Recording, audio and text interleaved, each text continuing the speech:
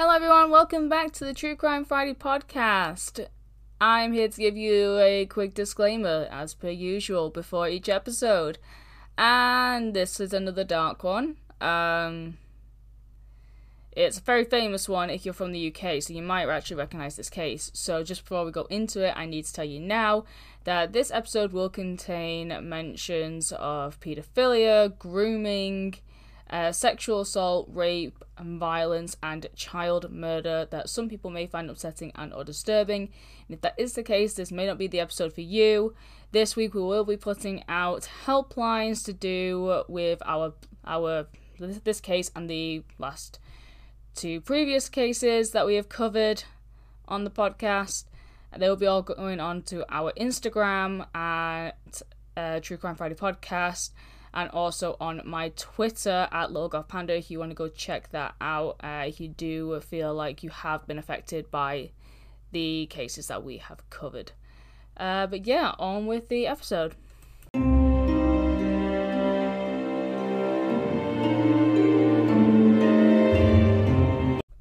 Hello? Hello. Jinx. One sec. I need to turn my volume up a bit more. There we go. What'd you say? Jinx. We said it at the same time. Hi, how you doing? I'm doing good. Feel energized. Just ate a bit of crumble. One sec. Crimble. Say that again? I ate a bit of crumble. Oh, okay. Okay, now I can Crimble, crumble. Crimble, I know I'm Scottish. Should I speak more top of the morning? Should I speak some Irish, maybe? No? Are you gonna understand me then? Or I couldn't. properly My British? volume was acting up, so that's why I couldn't hear you. It wasn't. I couldn't Oh, I understand have to sound you. British. Oh, bugger. No, because no one needs to do that. No. No one needs that shit. No. I'm British, and even I'll say no. Yeah, no, I did that as a joke. I don't know why. No one sounds like that. No one sounds like that. No Brit sounds like that. So, American listeners, if you are listening to this and you have gotten to the point where we're telling you that all British people don't sound like that, reality check. We don't. I think if they've been listening to me, they should kind of figure that out. That not all British people sound posh and proper. I wonder what example we are giving, because people obviously listen for the true crime stuff, but they obviously have to listen to us.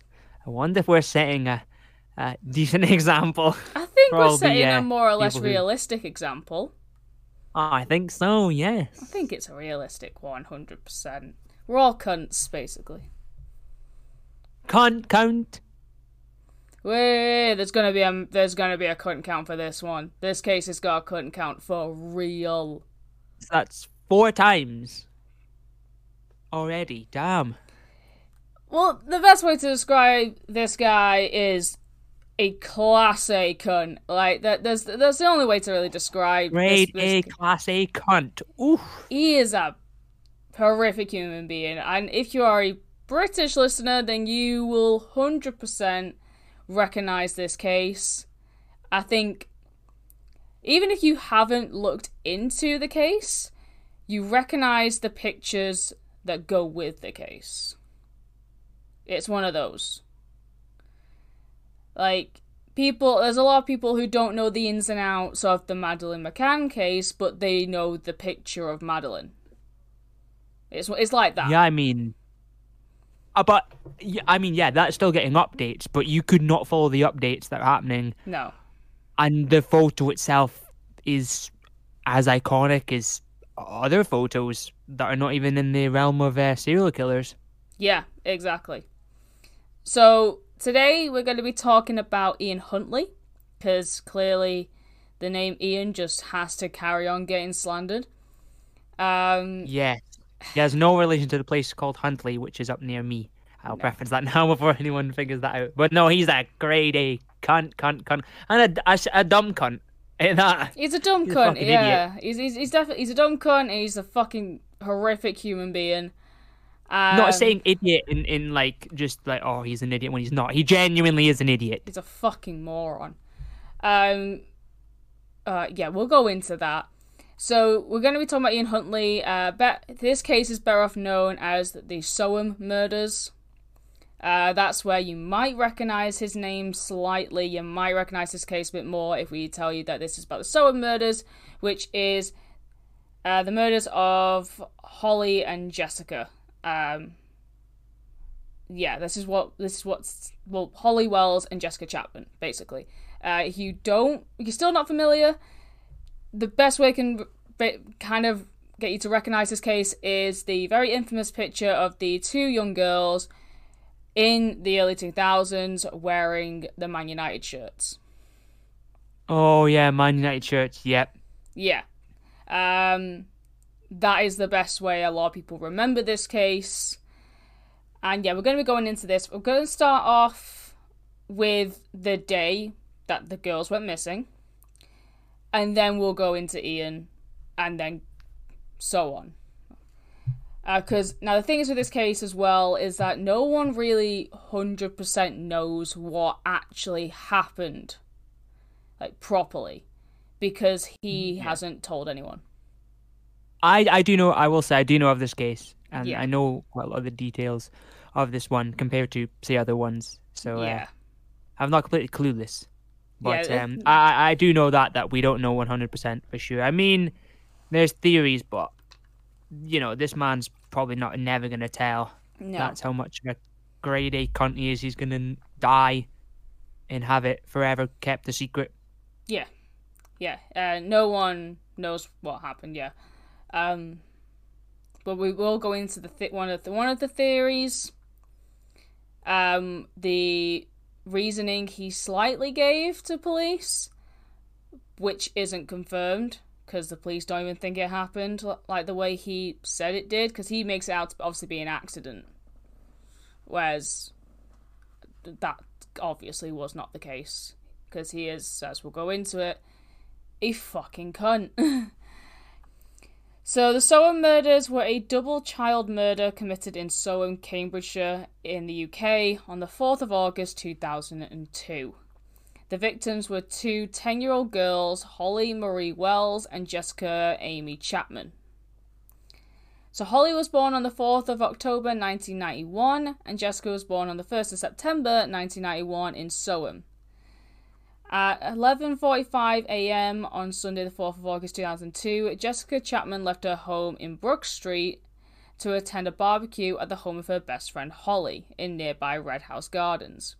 Before leaving home, Jessica told her parents where she was going and that she was going there to give her friend a necklace that she had engraved with the letter H that she'd gotten for her on a recent family holiday.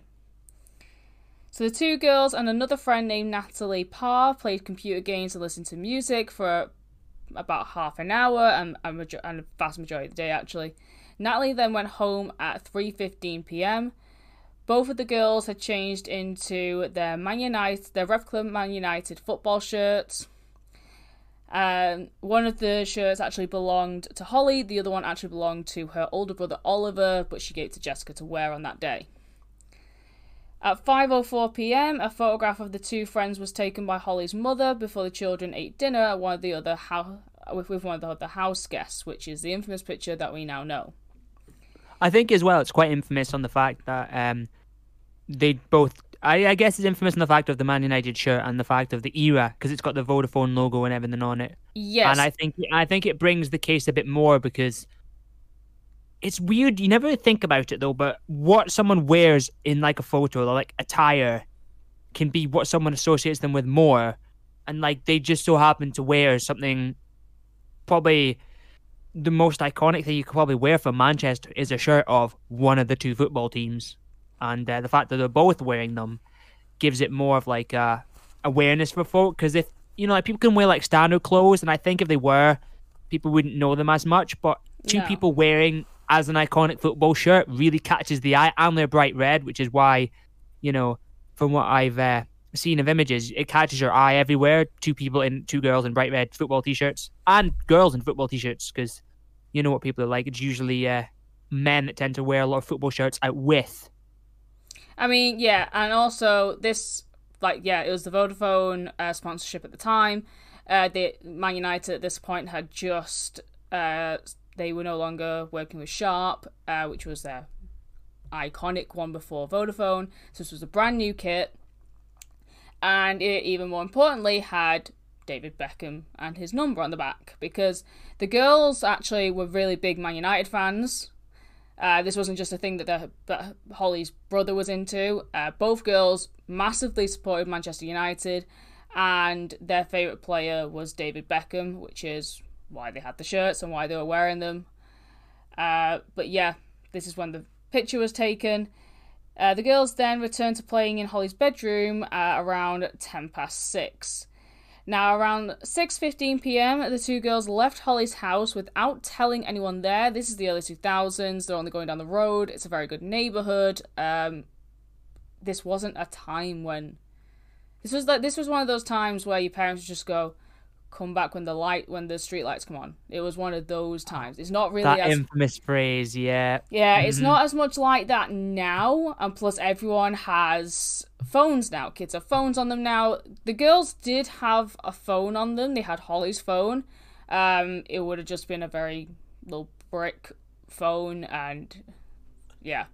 But they did have Holly's phone on them at the time. Now, they left the house to go and get some sweets from a vending machine at the local sports centre, which was literally down the road. While returning to 4 Red House Gardens, Holly and Jessica walked past the college close, which was home of Ian Huntley, who was the senior caretaker at the local secondary school.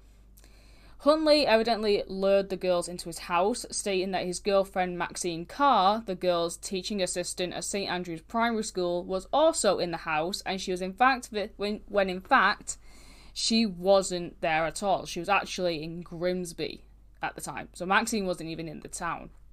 But he told the girls that basically Maxine was a bit upset because she hadn't gotten the full-time teaching job that she had originally wanted, and the girls said something along the lines of, "Oh, really sorry, tell her that we're really sorry, and we hope that she cheers up soon."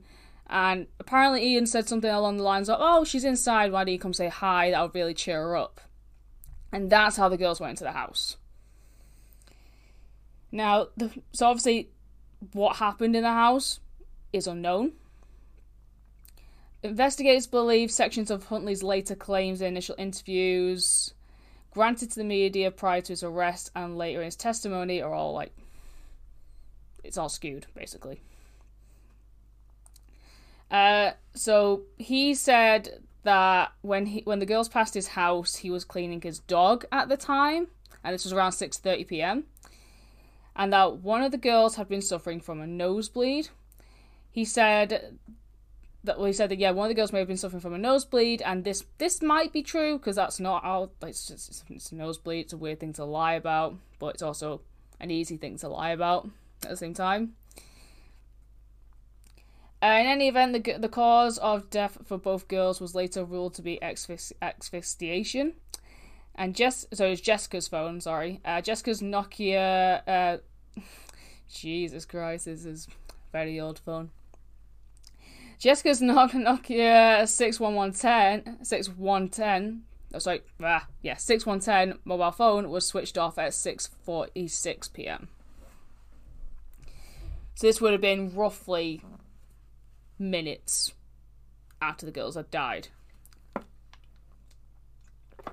Around 8 p.m, Nicola Wells entered her daughter's bedroom to invite the girls to say goodbye to her house guests, only to find that the girls were missing.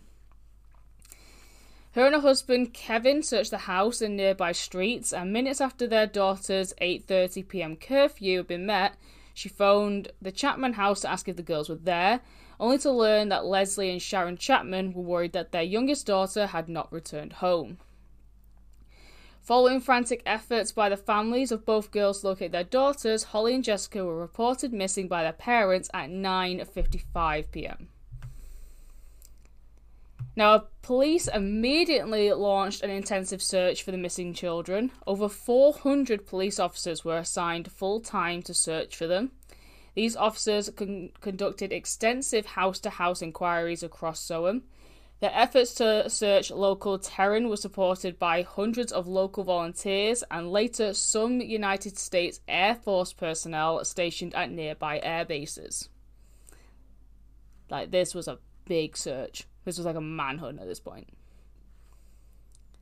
To help their public appeals for information, Cambridgeshire police released the photograph Nicola Wells had taken of the children less than 2 hours before their disappearance, both saying that the girls were wearing their Man United replica football shirts, so if they had just ran away, or if they were just late back home, they would be very, very easy to spot. A physical description of each girl was also released to the media, describing them as being white, about 4 foot and 6 inches tall and slim. Jessica was described as being tanned with shoulder-length brown hair. Holly was described as being fair with blonde hair. The parents of both girls stated that their daughters had been wary of talking with strangers, having been warned not to trust people that they didn't know from an early age. This was supported by the head teacher of St Andrew's Primary School, who told reporters, "The possible danger from strangers is something we have impressed upon from an early age." So, straight away, police are either thinking the girls have either ran away, or if they have been taken by someone, it's someone that they must have known. So, suspecting that the girls had been kidnapped, investigators questioned every registered sex offender in Cambridgeshire and neighbouring Lincolnshire. Over 260 registered sex offenders across the UK, including 15 high-risk paedophiles, were also questioned. All were eliminated from the investigation, though. Police also investigated the possibility that the girls had arranged to meet someone they had contacted via an internet chat room, but this was soon ruled out. Because this was, like, early days of, like, internet chat rooms. Like, I don't know about anyone else, but I wasn't on internet chat rooms when I was 10. Mostly because my parents were just like, nah. No, I mean, I wasn't, but when, I think, in a case like this, of like, when it's the early stages of technology, is the case of this, for like computers and the online aspect, it's also new that, like, nowadays something could pop up, like someone could make an app and people would not really know what the app is about, but they could still use it, they could still get around with it in a couple seconds. It's not that hard. True. But in the early days of, like, when it's chat rooms, people don't know how to use that stuff. It's not like they've had experience doing anything like that, whereas now if someone made a chat room thing, well, that's common knowledge for most people who use technology, how to use it. So yeah, it's people back then, especially with her having the phone, you can have a phone, but would you have really, really used it? Like, even when I had my first phone, I used it, but even when I was out and about, it wasn't the main focus of anything. It was just there, and maybe the off chance I used it because I wasn't that dependent on it. Like, obviously, like you said, that they went away and they had a phone on them, but the mum says come back at this time, you just know, okay, that's the night to come back, and then there's no like texting you, oh, come back now, or I've gone away. Like, in cases for me, it would have been like, right, you've got 5 more minutes out. Okay, I'm out for 5 more minutes. I suspect it's 5 more minutes. Oh, my mum hasn't said anything. I'll wait till she actually comes to me in the street, or I come back late and I get in trouble. There's no middle ground of I check my phone and think, oh, let me text my mum. Yeah, they'd have to text me or phone me, which is why in this case I don't think they had any intention of phoning their mum to be like, this is where we've gone. It's just like, we've left, or we've left, or we'll be back. It won't be that big of a deal. Yeah, I mean, the parents didn't know that they had left. That's the main key thing. Like, they didn't know. Yeah, but when you're like a kid, you think, I'll just go out, I'll come back. It's not a case of they need to know where I am. But nowadays, people are always asking, where are you? But like back then, there's not much of like I've gone out. They don't need to know where I've gone. I don't need to tell them. I'll come back. And I'm like, oh, I just went down to there. Oh, okay. Yeah, and it's like middle of summer as well at this point as well. So it's like... yeah, kids going out. Bright daylight. Which is normally it's like, oh, this is more dangerous at night. But this is like 6 o'clock and it's in the middle of August. and it's going to somewhere that's near them. Yeah, It's yeah. not like some kids now who are maybe like 10 and are traveling into town on a train. Yeah, but we have phones, so there's the plus side of that. But, they're not traveling so far away. They're traveling within a decent vicinity. Because you always had that when you're a kid. Your mom would tell you, you can only go this far, no further than that. And they're like, okay. And I could only go to this far and no further. And I wouldn't go further than that because I know I'd get in trouble. Yeah. On the 8th of August, CCTV footage of the girls recorded minutes before their disappearance was released to the public. This footage showed them arriving at the local sports centre at around 6:28 p.m.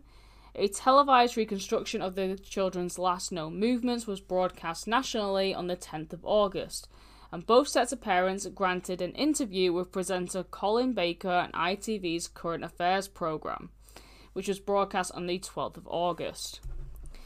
Other family members... Sorry, one sec. Where's my screen? My monitor's just turned off. One sec. Oh no. Oh no. It's fine. We're good. So other family members and friends of both girls also appealed via the media for the safe return of the children. These appeals for information on the whereabouts of Holly and Jessica produced over 2,000 phone calls and tips from the public, with all information obtained entered into the investigation's Homes 2 database.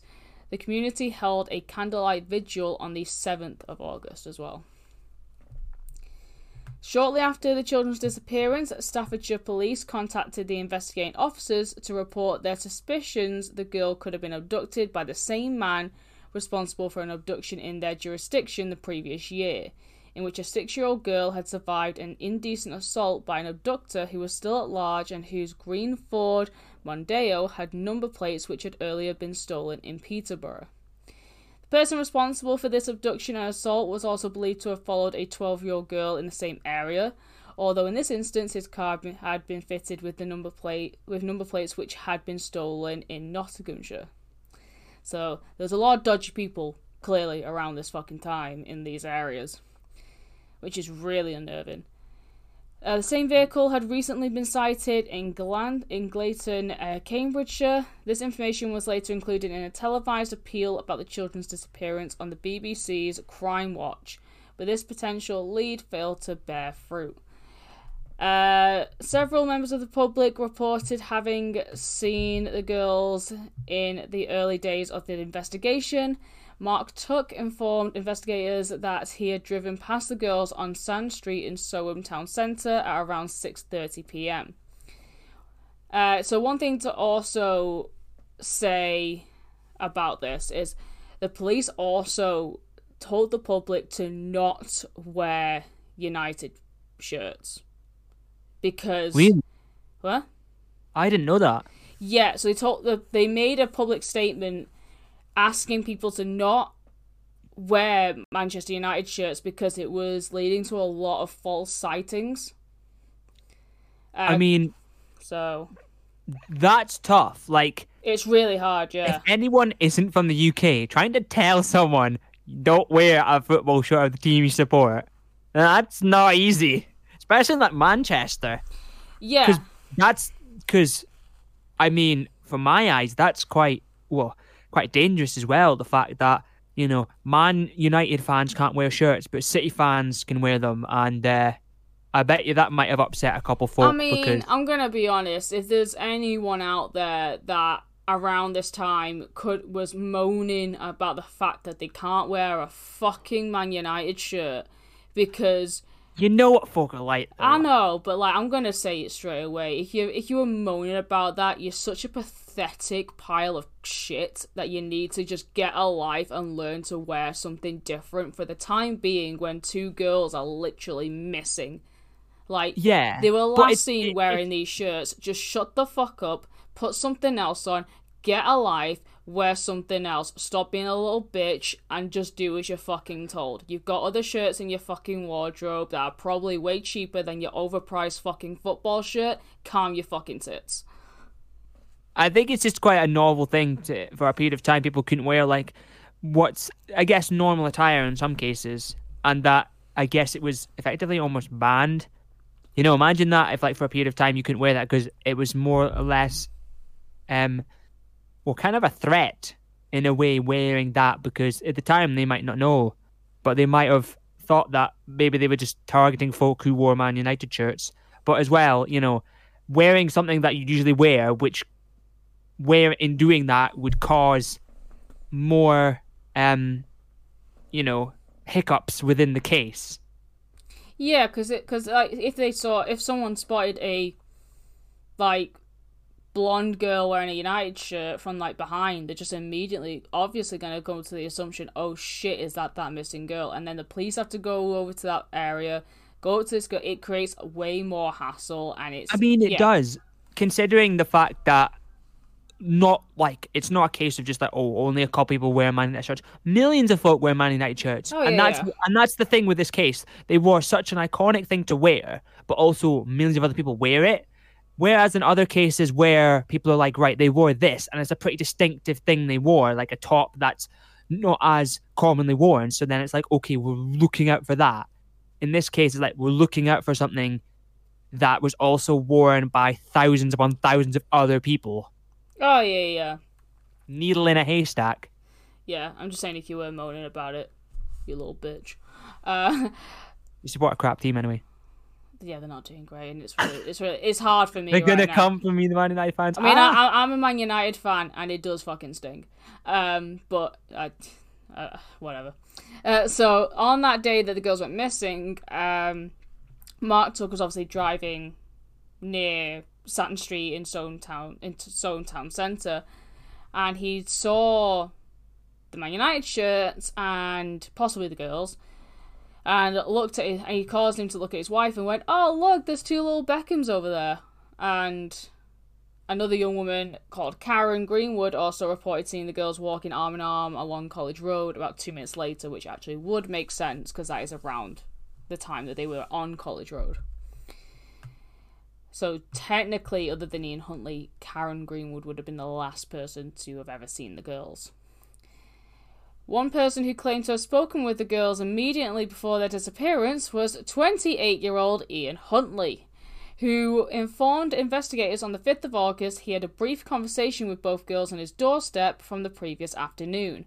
According to Huntley, Holly and Jessica, both happy as Larry, had briefly inquired to whether his partner Maxine Carr had been successful in a recent application for a full-time teaching assistant job at their school, because she was only temporary at this point. When he replied Maxine had not got the job, one of the girls had said, tell her we're sorry, before they both walked along College Street towards a bridge leading towards Clay Street. That's what Ian Huntley says. Obviously, that end part is not true about them walking away.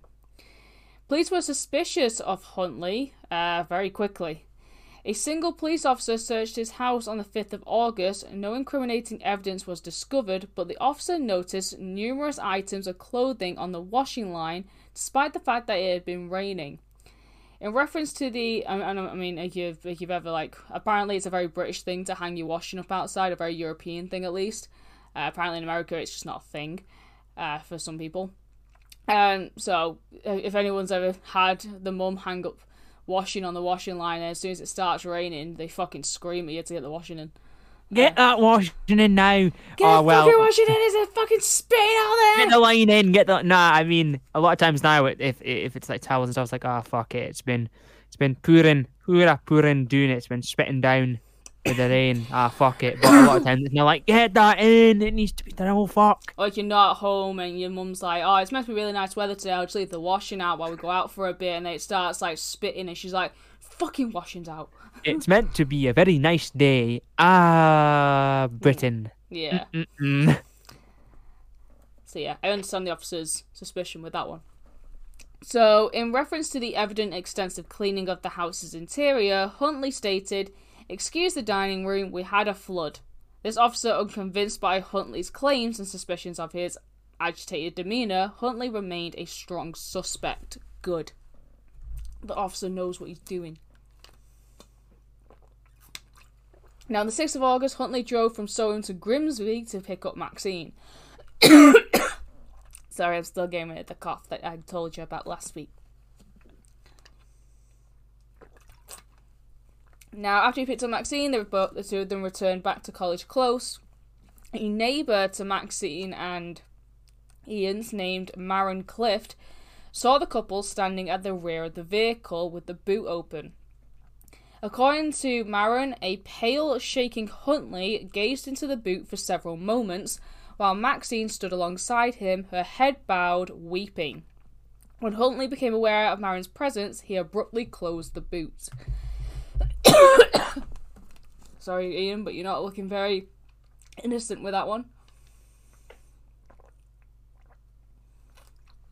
And so now, we're going to get into Ian. Right, I need to get rid of this cough, fuck's sake. You know when it's like right at the back of your throat, it's like this one tiny little bit, just fuck off. Yeah, on the tip of your tongue and the back of your lungs, yes. I've got a secret. I know something you don't know.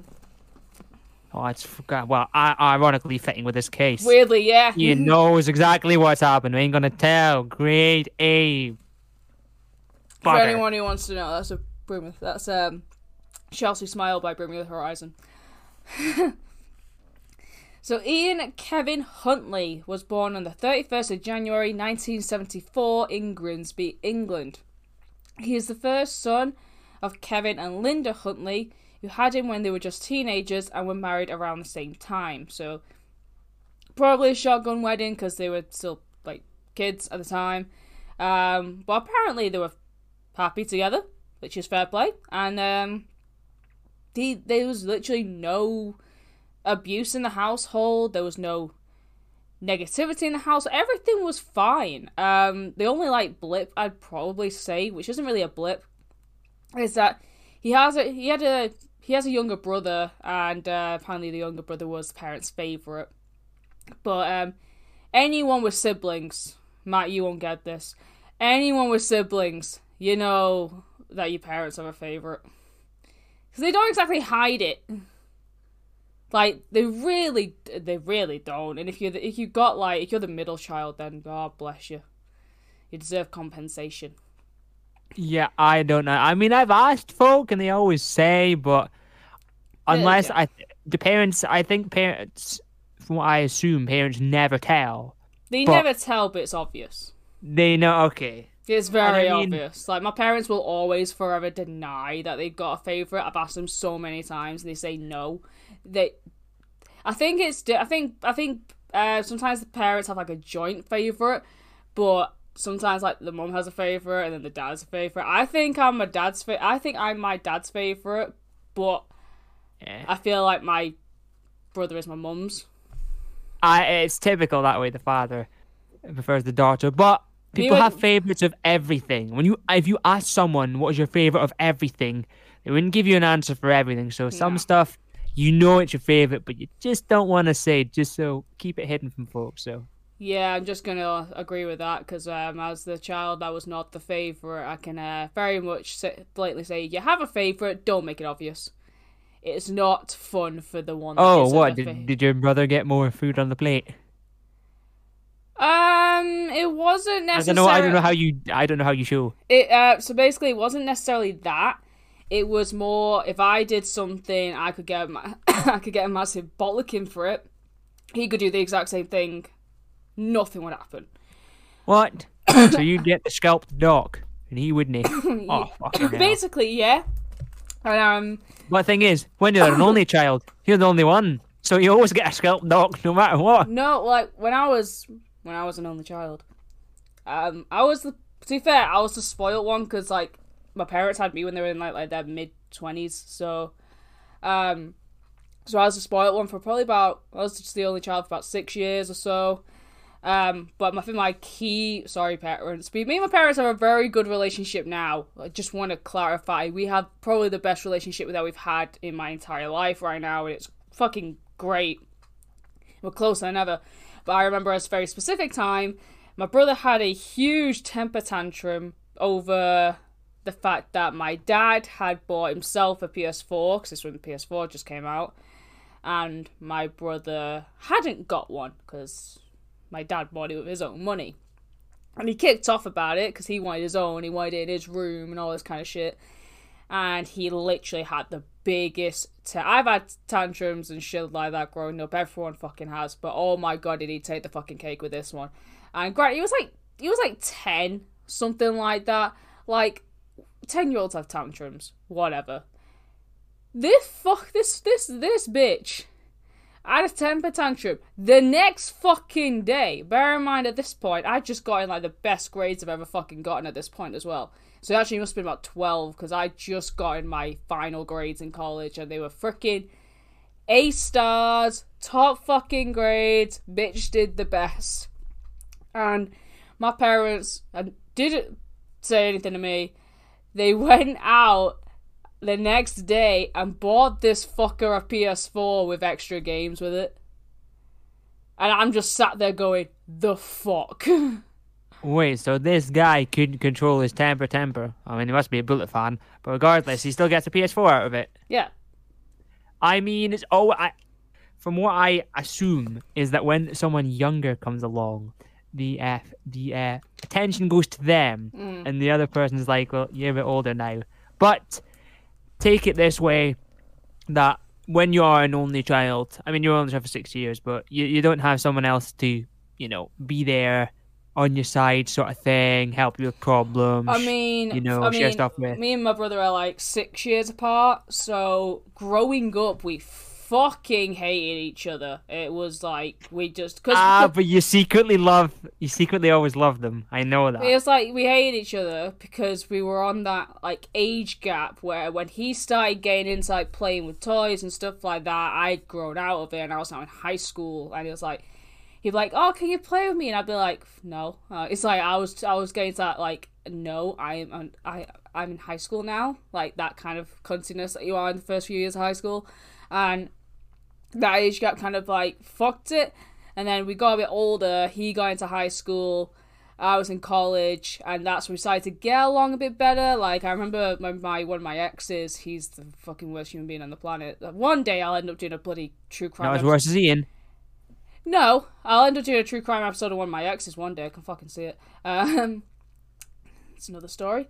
But I remember, like, explaining everything what happened in that relationship to my parents. My brother was there. My brother just basically went upstairs, got his baseball bat that he weirdly fucking had, because he went through weird phases in the summer. And basically came down with it and went, she'll swing it over his head. And I was like, bitch, you're 12! I mean, you're doing jack shit. You could have still, when he said to you, Luke, can you come play with me? You could have played with him. You could have gone to him, right, I'll play with you. And today we will listen to Bring Me the Horizon's first album. That's our form of playing. Or we will listen to this specific CD. I was 12 years old. I was 12 years old. I was not into that music yet. Oh, so this is the period of, yeah. Well, yeah. I'm going to enjoy this, and I'm going to force you to enjoy it, and I feel his sorrow. Let's listen to Justin Bieber for 2 hours straight. Jesus. Actually, he had worse music taste at this point. Sorry if I'm going off on a tangent, but my brother had worse music taste than me. He was at this point in his Jedward phase. And I'm not joking. You look like a pop star. You sound like a pop star. Jedward. No, like, the little shit had the albums and was blasting it through the fucking house. And when we're in the car, we had to listen to Jedward, so I had my earphones in, like, so fucking much. I bet you had a poster of Jedward on your wall, and you were like, I wanted to kill myself. I wanted to die. It was just like, oh god, it was constant. No, but whereas they now, have long spiky hair. I like the mop top Bieber haircut. Whereas now, me and my brother, like, I messaged him a few weeks back, just basically, I went through a bad breakdown, basically, and I messaged most of my family just going, you don't hate me, do you? Because I go into a state of anxiety where I think everyone in my life fucking hates me. So I messaged my family, my brother included, which I never do. And he replied back going, why the fuck would I hate you? And I went, well, we never got along as kids. And he went, well, yeah, that's when we were kids, but you're fine now. You're alright now. I was like, okay, sound. So we get along great now, but no, like, parents always have a favourite, and if they say they don't, they're fucking lying. And that's the moral of that story, so... I guess so. I'll take your word for it. I don't know, but we'll go with that.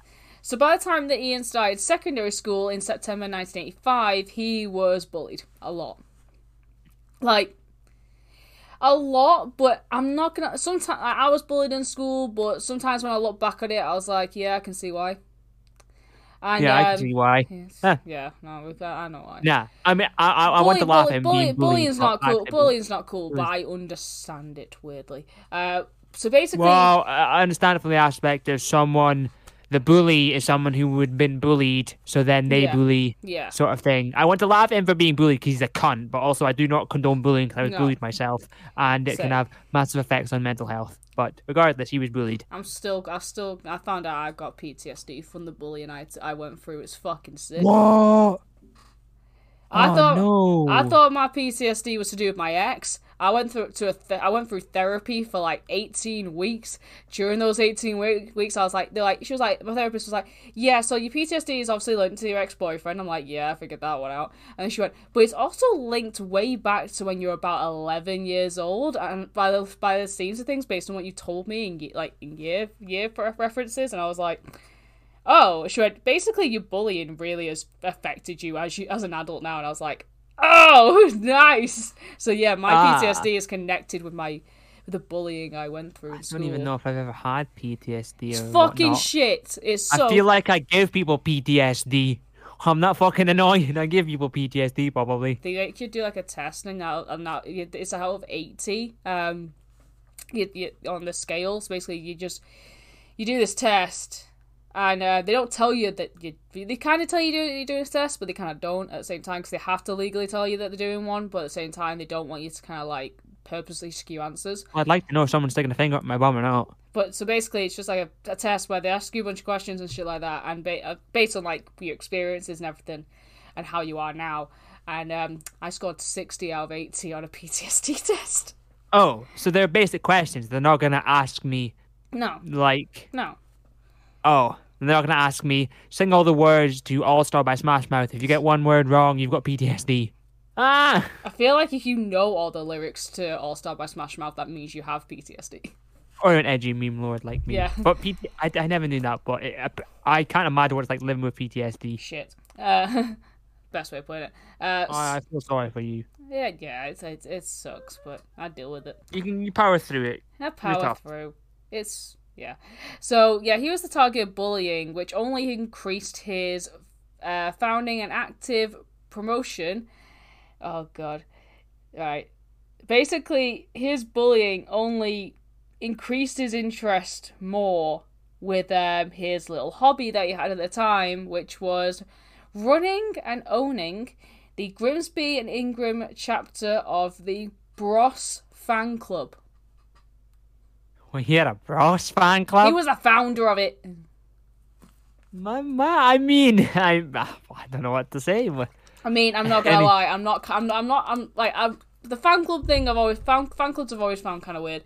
But Bros, I do have a Bros song saved on my phone. My mum's the biggest Bros fan on the planet. Like, I don't hate Bros. I think they're alright. They're catchy.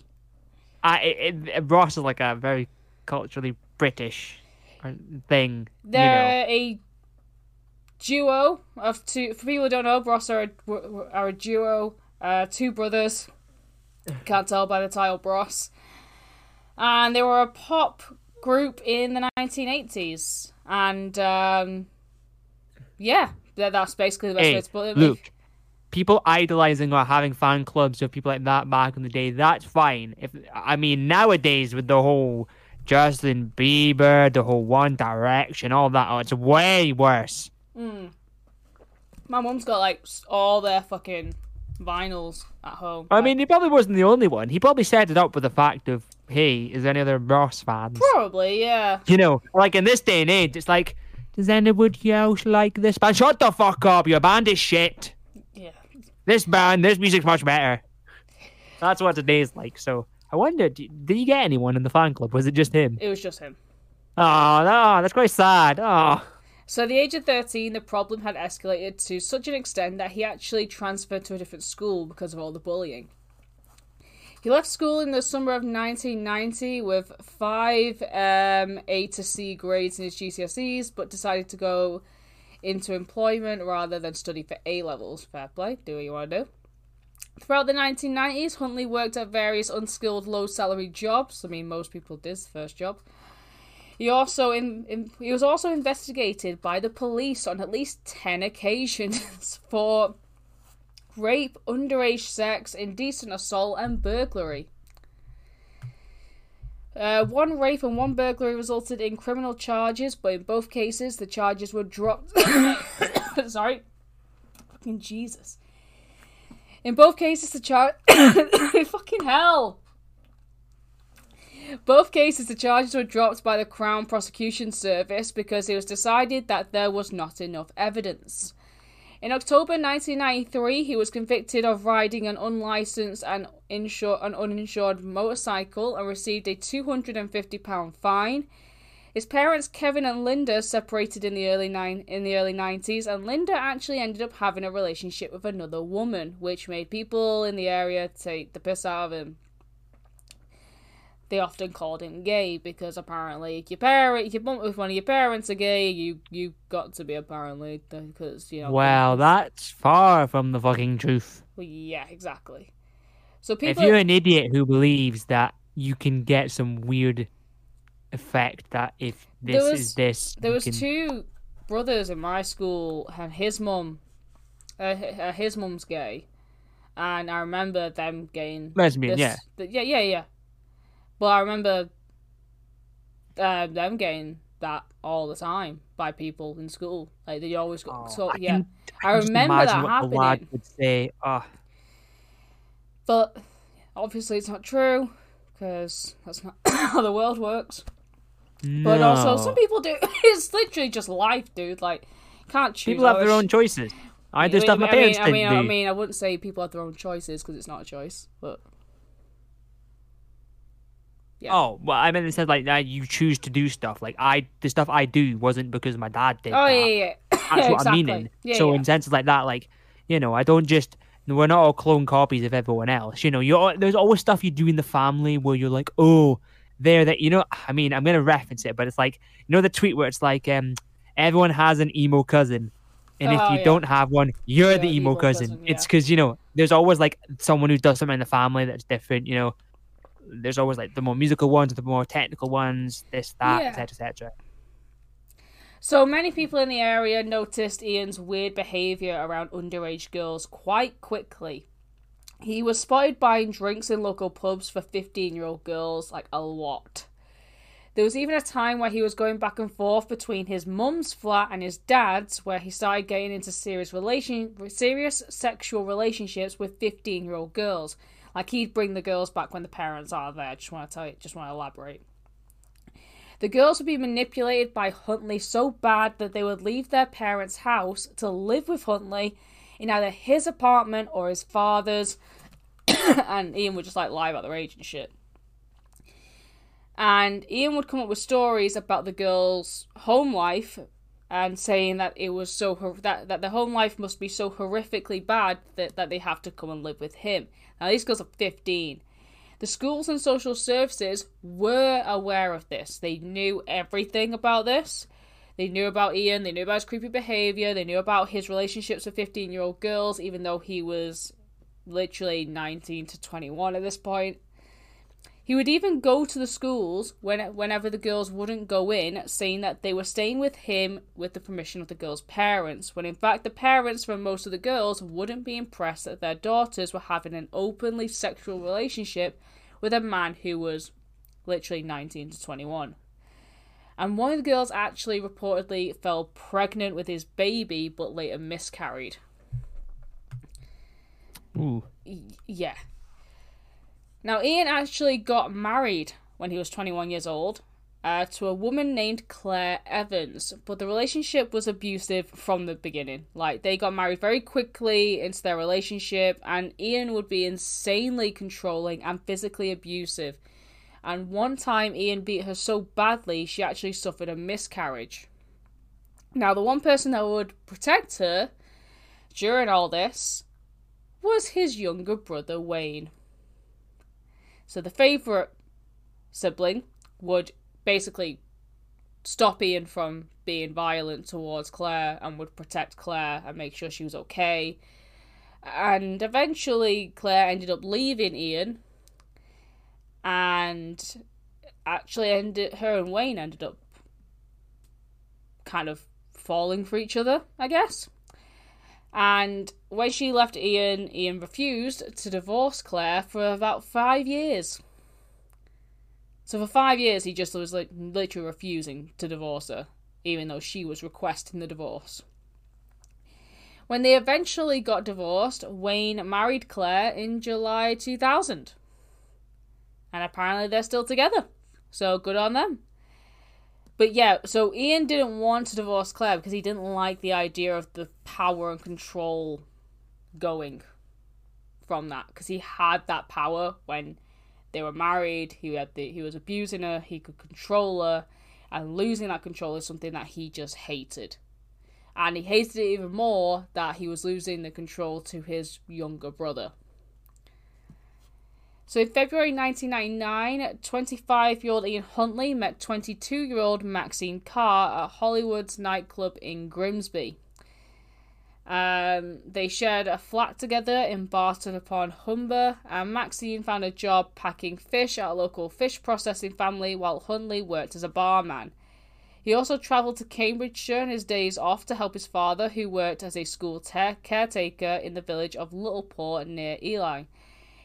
Now, he loved it. He loved the job as a caretaker. He was like, this is my dream job, this is what I want to do. So, in September 2001, he applied for the position of caretaker at Soham Village College, a secondary school in a small town between Cambridge and Ely, after the previous caretaker was sacked for having an inappropriate relationship with a pupil. Who the fuck's shagging a caretaker? I mean, I guess they know all the parts to hide in the school. Why? There's always a fucking teacher having some contact with the people. Why? People, fuck me. I swear people just was the one genuinely. In your school? What? A dodgy teacher. There was one in mine. English teacher. I mean, we had a case of Mr. Erskine, was it? I think so. He was maybe a bit dodgy, caught looking up girls' skirts. I mean, we had Mr. Stewart. I think Mr. Stewart he wasn't dodgy. It's the fact that he got fired because he showed people hanging themselves in RPS. But no one, I mean, there's a case of there was a head teacher, actually. It's a bit weird. It's not the case of this, but there was a head teacher that used to be at our school who got in trouble because at his previous academy, Mearns Academy, he basically, on the graduation ceremony, for some reason decided to give the people who were graduating the school like funny porn star names as like a joke, and he was giving like disabled people like very offensive and stupid porn star names as like a joke, and it's like, why? Yeah, like and exactly like Muff Muncher or something like that, or God. Like to like people, and it's like, why? And he went to our school for a bit and then he went away. But no, I don't think there's anything in the case of like having intercourse or sex, now that I know. But why there's always seems that at every school there's always one teacher who just signs up to work at a school just so they can have it off of the people. Yep. I see it all the time in like American articles of just like teacher caught having sex with student. It's like, oh, come on, no.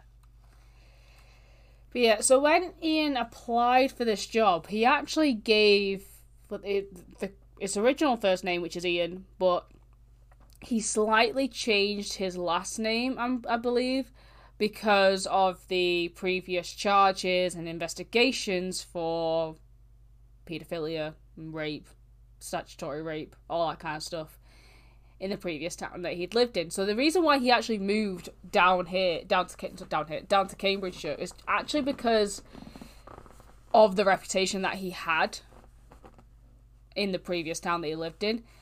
That he was basically just running away from all of the accusations that surrounded him, really. So he was accepted for the post of caretaker at Soham Village College, and he started working there on the 26th of November 2001. So now we're going back to August 2002. Now, this is apparently like what happened. On the 4th of August 2002, around 6 p.m, the two 10-year-old girls, Holly Wells and Jessica Chapman, walked past Huntley's rented house in College Close. Because obviously College Close was, because he's a caretaker, he's living there rent-free. Caretakers don't pay rent. And yeah, so Huntley asked them to come into the house. He said that Maxine was in the house as well, since she was a learning support assistant at St. Andrew's Primary School. The girls were like, sure. Obviously, she wasn't at the house, and she was actually visiting family back in Grimsby. Now, this was actually confirmed because she was spotted on a night out in Grimsby. Shortly after Holly and Jessica entered 5 College Close, Huntley had murdered them. The reason for him murdering them isn't known. But minutes before seeing the girls, Huntley had slammed the telephone down on Maxine after a furious argument, as he was suspicious that she was cheating on him. I mean, obviously he's been abusive in his past relationships, so obviously he is also the exact same in this one. The police believe that Huntley killed the girls in a jealous rage. There may have also been a sexual motive. It seems likely that either of, or possibly both of these motives drove Huntley to kill the girls. The police found no evidence of pre-planning and later said that they would have expected to find it if it was there. However, the girls died. Huntley disposed of their bodies in a ditch 20 miles away and set them on fire in a bid to destroy the forensic evidence. The search for the girls was one of the most highly publicised missing person searches in British history. Manchester United footballer David Beckham even went on TV to do an appeal for the girls to return home safe, saying that if they had run away, that they are not in trouble and the parents just want them to come home safe. I mean, obviously this is their favourite player, so if they were just missing or just had run away, then that would be the ideal way to probably try and get them back home. And also to let people know the severity of the situation. At about 12:30 p.m. on the 17th of August, a 48-year-old gamekeeper named Keith Pryor discovered the bodies of both girls lying side by side in a 5-foot-deep ditch close with a present pen near the perimeter fence of RAF Lake Heath in Suffolk, more than 10 miles east of Soham. Pryor had noticed that what he later described as an unusual and unpleasant smell in the area several days earlier. When returning to the area with 2 friends on the 17th of August, he had decided to investigate the cause of this odour. Walking through an overgrown verge about 600 yards from the partially tarmacked road, Pryor and one of his companions, Adrian Lawrence, discovered the children's bodies. Immediately after he saw the bodies, he turned to his girlfriend Helen Sawyer and said, "Don't come any closer, Helen, get back in the van." Lawrence immediately reported the discovery to police.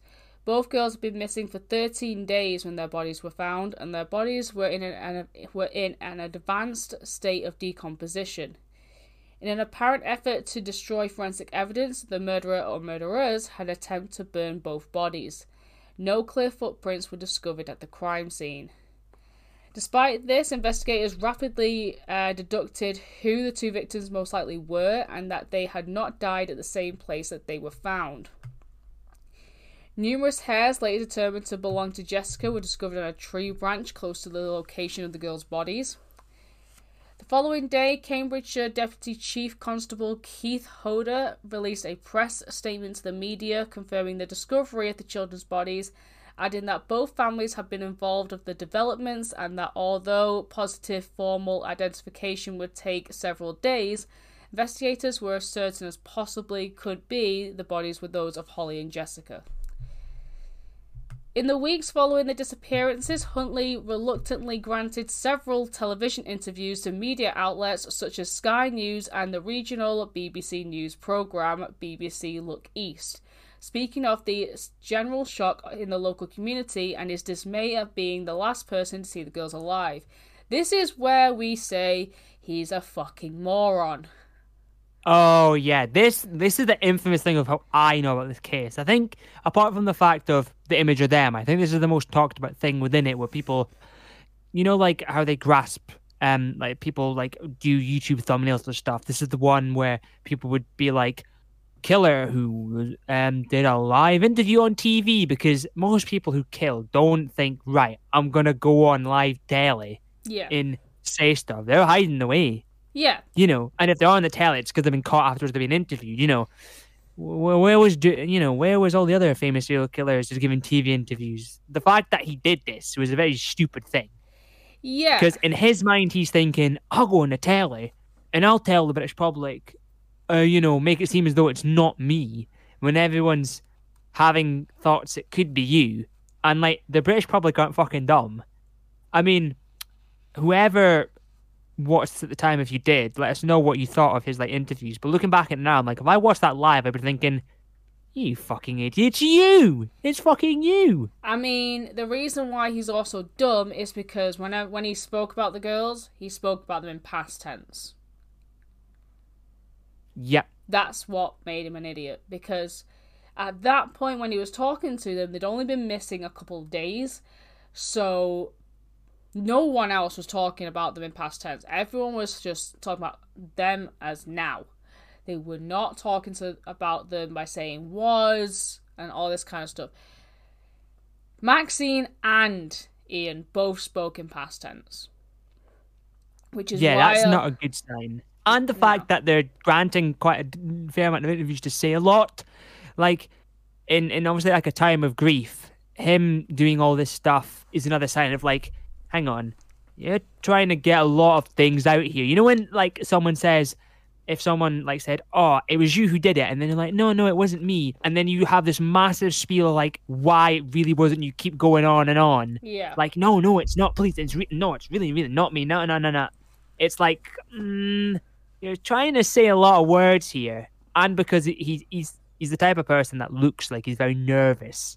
Yeah. And like when you watch the interview, you can see it in him that he's like just trying to get words out to be like, I'll just say something. I'll say a bunch of stuff, do a bunch of the interviews, and you can see it in him. He's like, oh fuck, I need to really watch what I'm saying, and that he's not smart enough to think about what's the best thing to say or do to prevent him from. Because once you grant the interviews, then you're in a whole nother kettle of fish of like, fuck, I've got to dig my way out of that. It's so much easier for the serial killers who like, in some of the cases where someone in public says, hang on, you know, like cases where like the serial killer will be seen with someone else and a member of the public goes, hey, what are you doing? And then in that moment, all they can say is, oh, this is a person I know, or blah, blah, blah. I'm just taking them somewhere. And the member of the public has no idea who that is and goes, okay, sure, I'll believe that. That's fine. That's just a tiny interaction. They don't need to think much. They don't need to have a convoluted plan. But the fact he goes on live telly, broadcast to the entire British public, he needs to give a fucking good TV interview for people to then think, no, it's not him. And that's not easy. Oh god, no, it's not easy. Like, by the second week of the girl's disappearance, Huntley had become an unofficial spokesman for the community of Soham. His explanation for this was that he wanted to convey to the media the frustration and dismay the community was feeling. In one interview with Sky News correspondent Jeremy Thompson during the second week of the search, he claimed to be holding on to a glimmer of hope the girls would be found safe and well, and that he had last seen the girls walking in the direction of a local library. Maxine Carr was also interviewed by the press during the second week of the search for the girls. In this live interview, Maxine corroborated Huntley's claims to have conversed with them on their doorstep as she had been bathing before the girls had walked away from the doorstep, adding, I only wish we had asked them where they were going. If only we knew what we know now.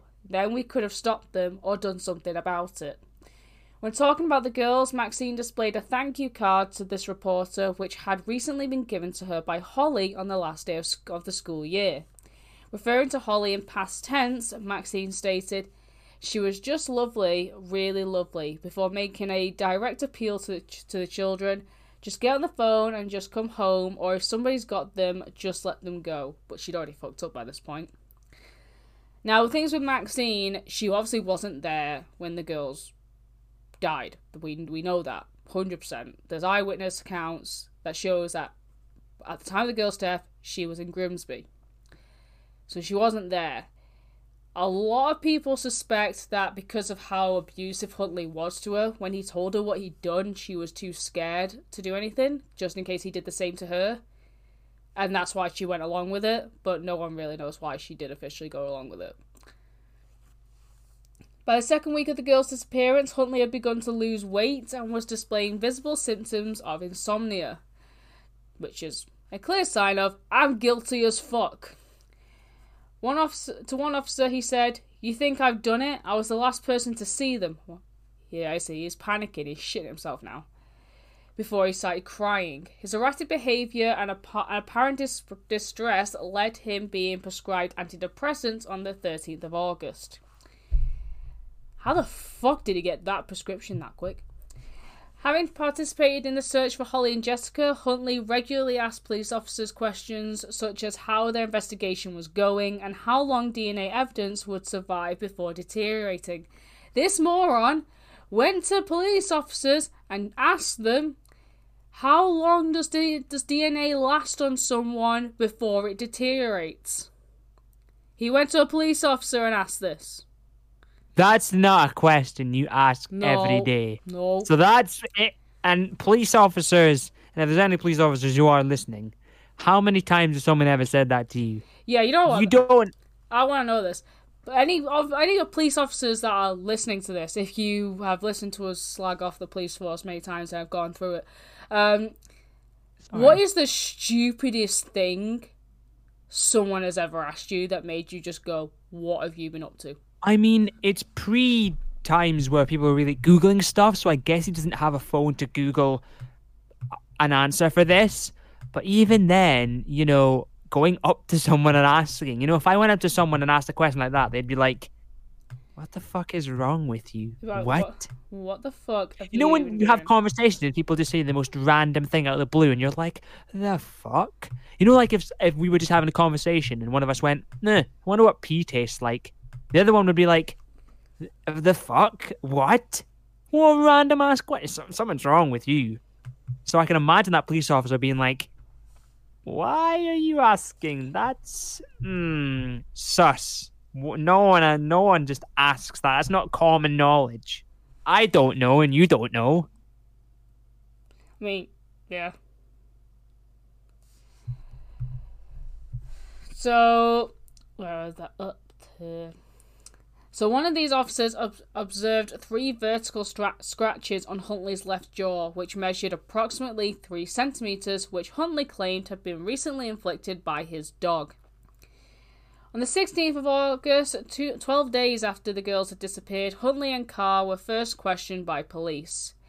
Both were questioned for about 7 hours. Each provided witness statements before being placed in a safe house in the village of Histon. Now, the police bugged the safe house because they wanted to see if they'd talk about it. They didn't. So it was the one time that they didn't do something like a moron would do. They actually just didn't talk about it. They were hoping that they would slip up, which they just didn't do. So by this date, police had received information from several Grimsby residents who had recognised Huntley in the television interviews that he had given, and recalled that he had been accused of rape several years earlier. Others said, contrary to her televised claims, Carr had been socialising in Grimsby town centre on the night of the girl's disappearance and was not home in Soham like she had claimed to the media. So the police straight away going, dodgy fucker, she's lying. So, same evening, police conducted a thorough search of both 5 College Close and the grounds of Soham Village College, where Huntley worked as a senior caretaker. The couple remained under police watch at separate locations outside Soham at this point. Each room of Huntley's home had recently been cleaned with what was later described as being a lemony cleaning fluid, but the search of the home revealed many items of major importance to the investigation. The evidence and artefacts were not made public at the time, but the items recovered from the school grounds included items of clothing the girls had been wearing when they were last seen. Their charred and cut Manchester United shirts were recovered from a bin in a hangar at Huntley's place of work. Now, this hangar, many articles call it a shed. It's not a fucking shed. That shit is a fucking massive warehouse. They call it a shed. It's about the size of a fucking warehouse, at least a miniature fucking warehouse. bullshit on the fact that it's I need to find an image of this. Oh, fucking shed. You don't think that's a shed? Your shed is what you have in the back garden that's made out of wood and it's shit. Wait, what did they say? What did they say? It was a... They said it was a shed, but it's been described in other articles as a hangar. The hangar at Soham. What? That thing's huge! What? Yeah. The hangar at Soham. I mean, it has a literal massive metal door that would go upwards. Bro, that hangar. Oh, it's not even that far from his house, but mate, if that's a shed, then boy, fucking hell. I know, right? Mate, he is lucky. For a janitor to have that, he could store a ton of shit in there. I know. They called it a fucking shed. Do you know what's funny? When they were like, oh, can we, this could still claim innocence, by the way, at this point. They were like, right, we need access to your shed. And he's like, oh, lost the keys to the shed. And they're like, you lost the keys, you're the caretaker, you've lost the keys to the shed. He's like, yeah, I lost the keys to the shed. Like, but the bitch is already as suspect enough as it fucking is, and the cunt's just going, lost the keys. It's like, you're a caretaker. You have spare fucking shit, this caretaker. Yeah, and you have spare keys for this kind of shit for when that happens. So go get the spare one. And he's like, don't have a spare one. It's like, fucking idiot. And obviously, when he's in these separate locations in a safe house, and they're going around his house trying to find shit, they found the fucking keys. So he hadn't lost the keys because they were literally like on a nightstand. Like, they were just there. So yeah, they found the Manchester United shirts in the shed. Fibers recovered from the shirts were a precise match to samples retrieved from Huntley's body and clothing, as well as from 5 college clothes. His fingerprints were also recovered from the bin. His car was also forensically examined on the 16th of August. This revealed that the car had also been recently extensively cleaned, but traces of mixture of brick dust, chalk, and concrete were found around the wheel arches and on and around the pedals. A cover from the rear seat was missing, and the lining of the boot had recently been removed and replaced with an ill-fitting section of household carpet. Huntley's trial opened at the Old Bailey on the 5th of November 2003. He was faced with 2 murder charges, while Maxine was charged with perverting the course of justice and assisting an offender. Huntley admitted that the girls had died in his house, but claimed that he had accidentally knocked Holly into the bath while helping her control a nosebleed. Don't help nosebleeds in the bath, you just tilt the head back and put a tissue over the nose. It's fucking simple, man. So not that hard. Easy. I had a nosebleed today. Yeah, I'm calling bullshit on his fucking reasoning that it was a nosebleed, because you just have to tilt the head back, pinch the nose, get some tissue, sorted, you'll be fine. Don't need to go over a fucking bath now, do you? I'm calling fucking bullshit. Exactly, because that's why I fucking had a nosebleed today. And how did you solve it? What the fuck. I just stuck one tissue up the nostril. Sorted. Yeah, easy. Done. Easy. And he said that he had accidentally suffocated Jessica when she started to scream because Holly literally died apparently the second that her head hit the bath. The jury rejected his claims that the girls had died accidentally, and on the 17th of December 2003 returned a majority verdict of guilty on both charges. Good. Huntley was sentenced to life imprisonment with his minimum term to be decided by the Lord Chief Justice at a later date. Maxine was cleared of assisting an offender, but found guilty of perverting the course of justice and was jailed for 3.5 years. But she was freed under police protection after just 5 months because she had already spent 16 months on remand.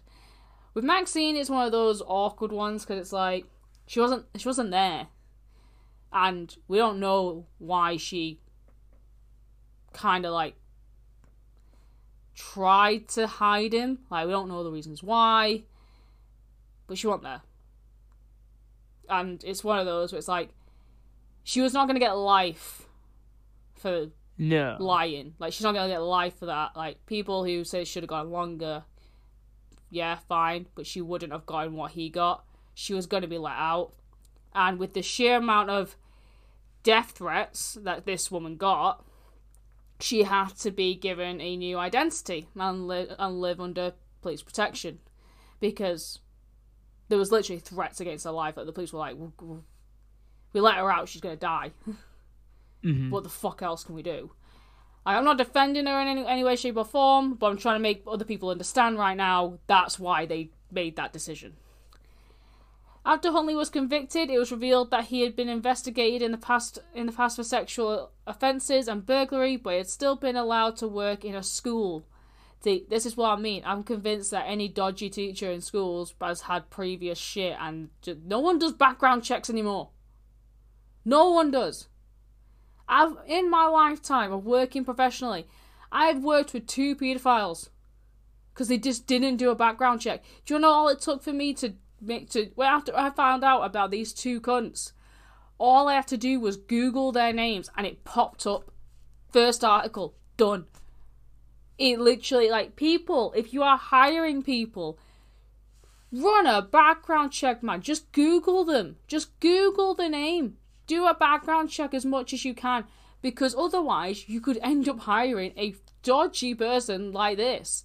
Do a background check. It's not difficult. It took me 2 fucking seconds to find the articles on those 2 people I worked with. Just fucking do it, man. Yep. Home Secretary David Blunkett ordered an inquiry into these failings, chaired by Sir Michael Bitchard, and later ordered the suspension of David Westwood, Chief of Humberside Police. After being informed of the discovery of the children's bodies and the evidence of Huntley's guilt, including his fingerprints being recovered from the bin in which the children's clothes had been found, Maxine Carr burst into tears, shouting, "No, he can't have been. It can't have been. He hasn't done it." Despite these revelations, she initially remained emotionally attached to Huntley and professed a belief in his innocence to both the police and her family. So God knows what's going on there. In the years since Ian Huntley has been put in prison, he has been repeatedly attacked by other inmates. Not a shock. On the 14th of September 2005, while an inmate at HM Prison Wakefield, of course he is, he was scalded with boiling water by convicted spree killer Mark Hobson. The injuries Huntley received in this attack resulted in him being unable to attend the hearing at which his minimum term of imprisonment was decided. He was transferred from Wakefield to Franklin Prison on the 23rd of January 2008. Oh, you didn't get to meet the other Ian. Good. 2 years later, on the 21st of March 2010, he received non-life-threatening injuries to his neck after his throat was slashed by convicted armed robber Damien Folks. The injuries Huntley was... Yeah, it's fucking brutal. But it's non-life-threatening, so I don't give a shit. I mean, I wouldn't have given a shit if it was life-threatening, but, you know, good, mate.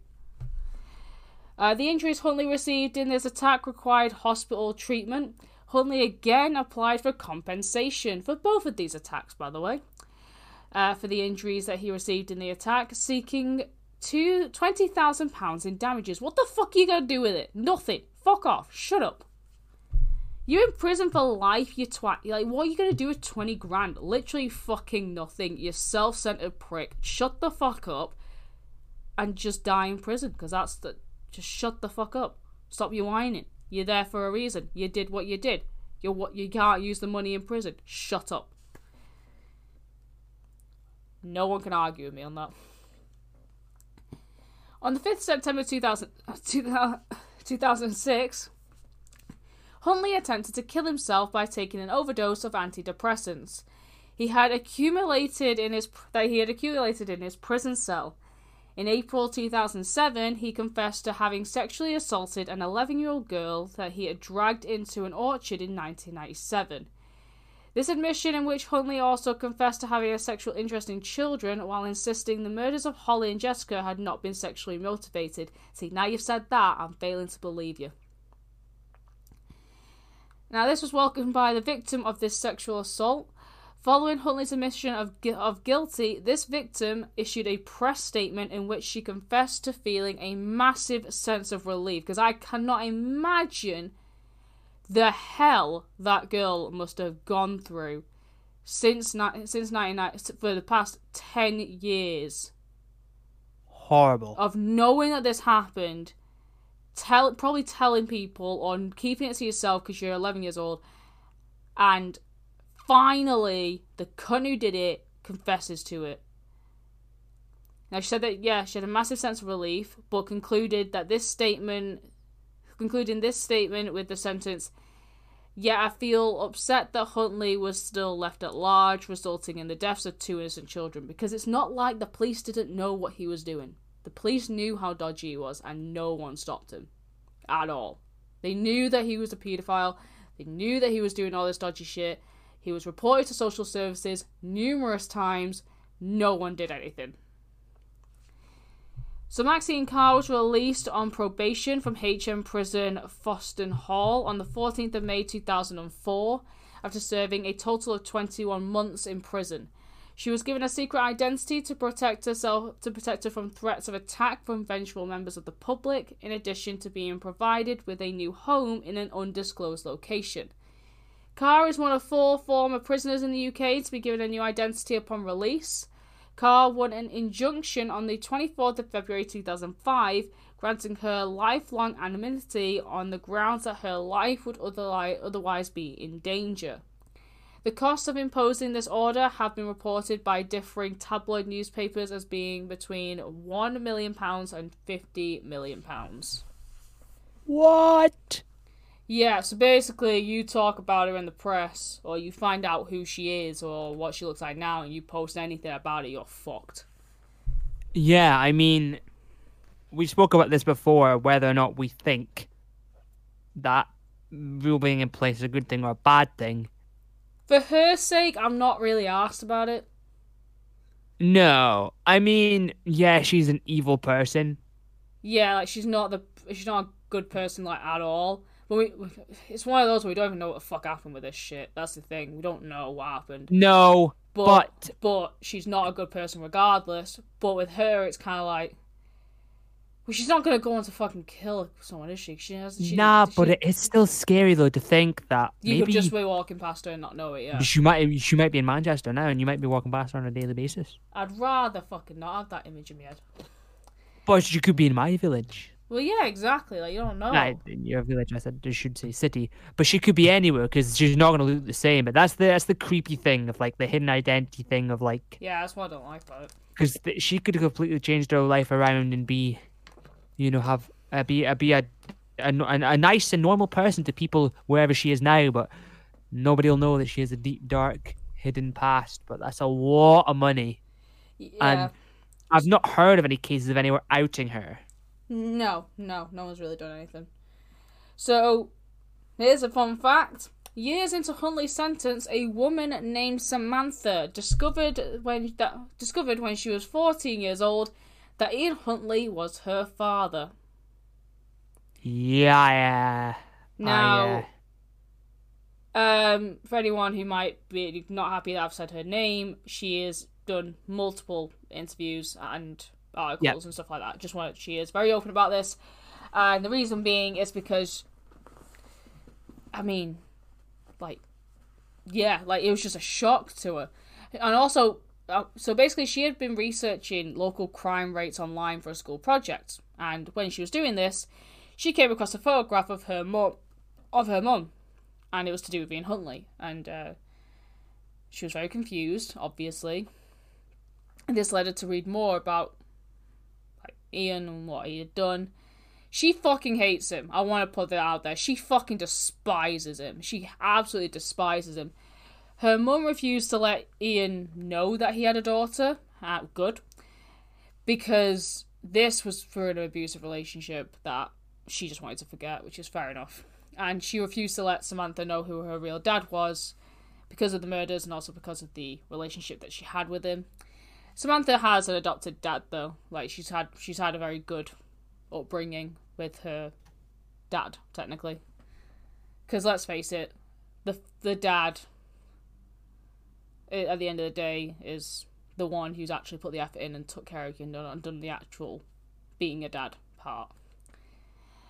So after discovering who her her real father was, Samantha, who is now 24 years old, wrote to him in prison in a bid to find out why he murdered the two girls. Huntley replied back to her in 2017, saying, I have given an awful lot of thought about how best to respond and what, if anything. I should say I realise I can't just say no and expect you to accept that.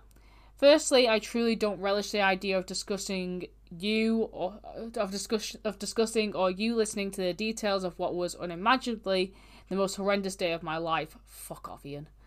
Furthermore, I can promise that even if you could, you wouldn't feel any better for it, nor would you feel any closer to understanding. 15 years on, I still don't understand what the hell went wrong that day. And since then, she hasn't written to him ever again. But he has written to her, pleading that she visits him, and she's just ignored him. She's like, I'm not going to get an answer, are you? I don't give a shit now. Fuck off. But yeah. That is Ian Huntley. Yeah, also, for anyone that does wonder, the house that he did live in got demolished. Yes, and no longer exists. I mean, the Soham thing's there because I had a look. It's just a plate of grass. But obviously, if you know what happens, that they do... do they call it the raised house? Is that the thing where like the serial killer's house gets raised or something? Am I waffling? Because I swear I've seen things where it's like they do something to the house if they don't want to demolish it. I'm not too sure. It's something like that. They either demolish the house because of what's happened there. Yeah. I mean, yeah, they knocked it down. But yeah, it's gone. Oh, house raising is the process of separating a building from its foundation and temporarily raising it with hydraulics. I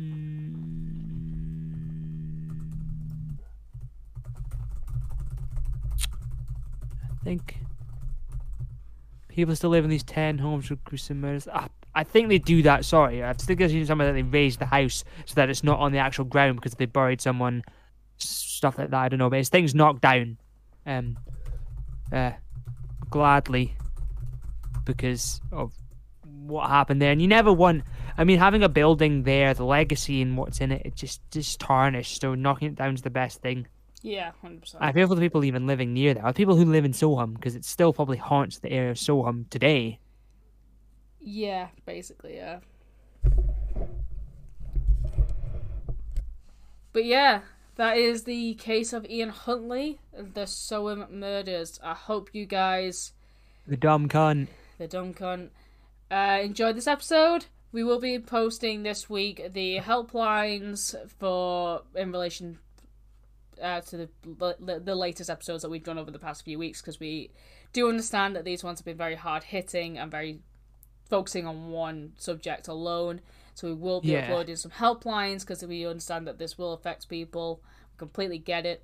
Thank you guys for listening. If I'm seeing my little stats correctly, I do check the podcast stats every day. You know, we are 25 plays away from 800. So thank you guys. We're getting there. I think we're gonna hit 1,000 by the end of the year. You know, I think it's possible. Is it possible? I think it is. Oh, we gotta get more good case. Yeah, well, you're picking the one for next week because I've got I've got a lot of shit. Why? I've got a lot of reviews to write up over the next week. So Matt's the one that's covering next week's case. I have stuff on too, but I'm gonna do my best to pick a good case and give you I want to say a good one, but it seems bad saying that. I want to say an informative one. Fair.